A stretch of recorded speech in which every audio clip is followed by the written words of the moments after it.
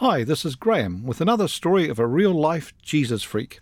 Recently, I heard a story about an old Romanian pastor. He had led a church during the communist rule of Romania, and everywhere he went, he would still tell people about the love and hope of Jesus. The authorities asked him to stop, but he responded, "I will never deny Jesus."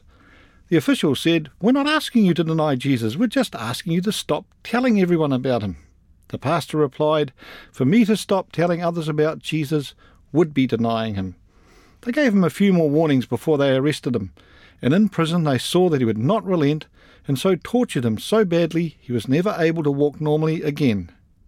The pastor's story is a challenge to us. To this man, living out his faith was more than not denying his belief in Christ. It had to do with sharing the gospel with others. What is Jesus and sharing about him worth to us?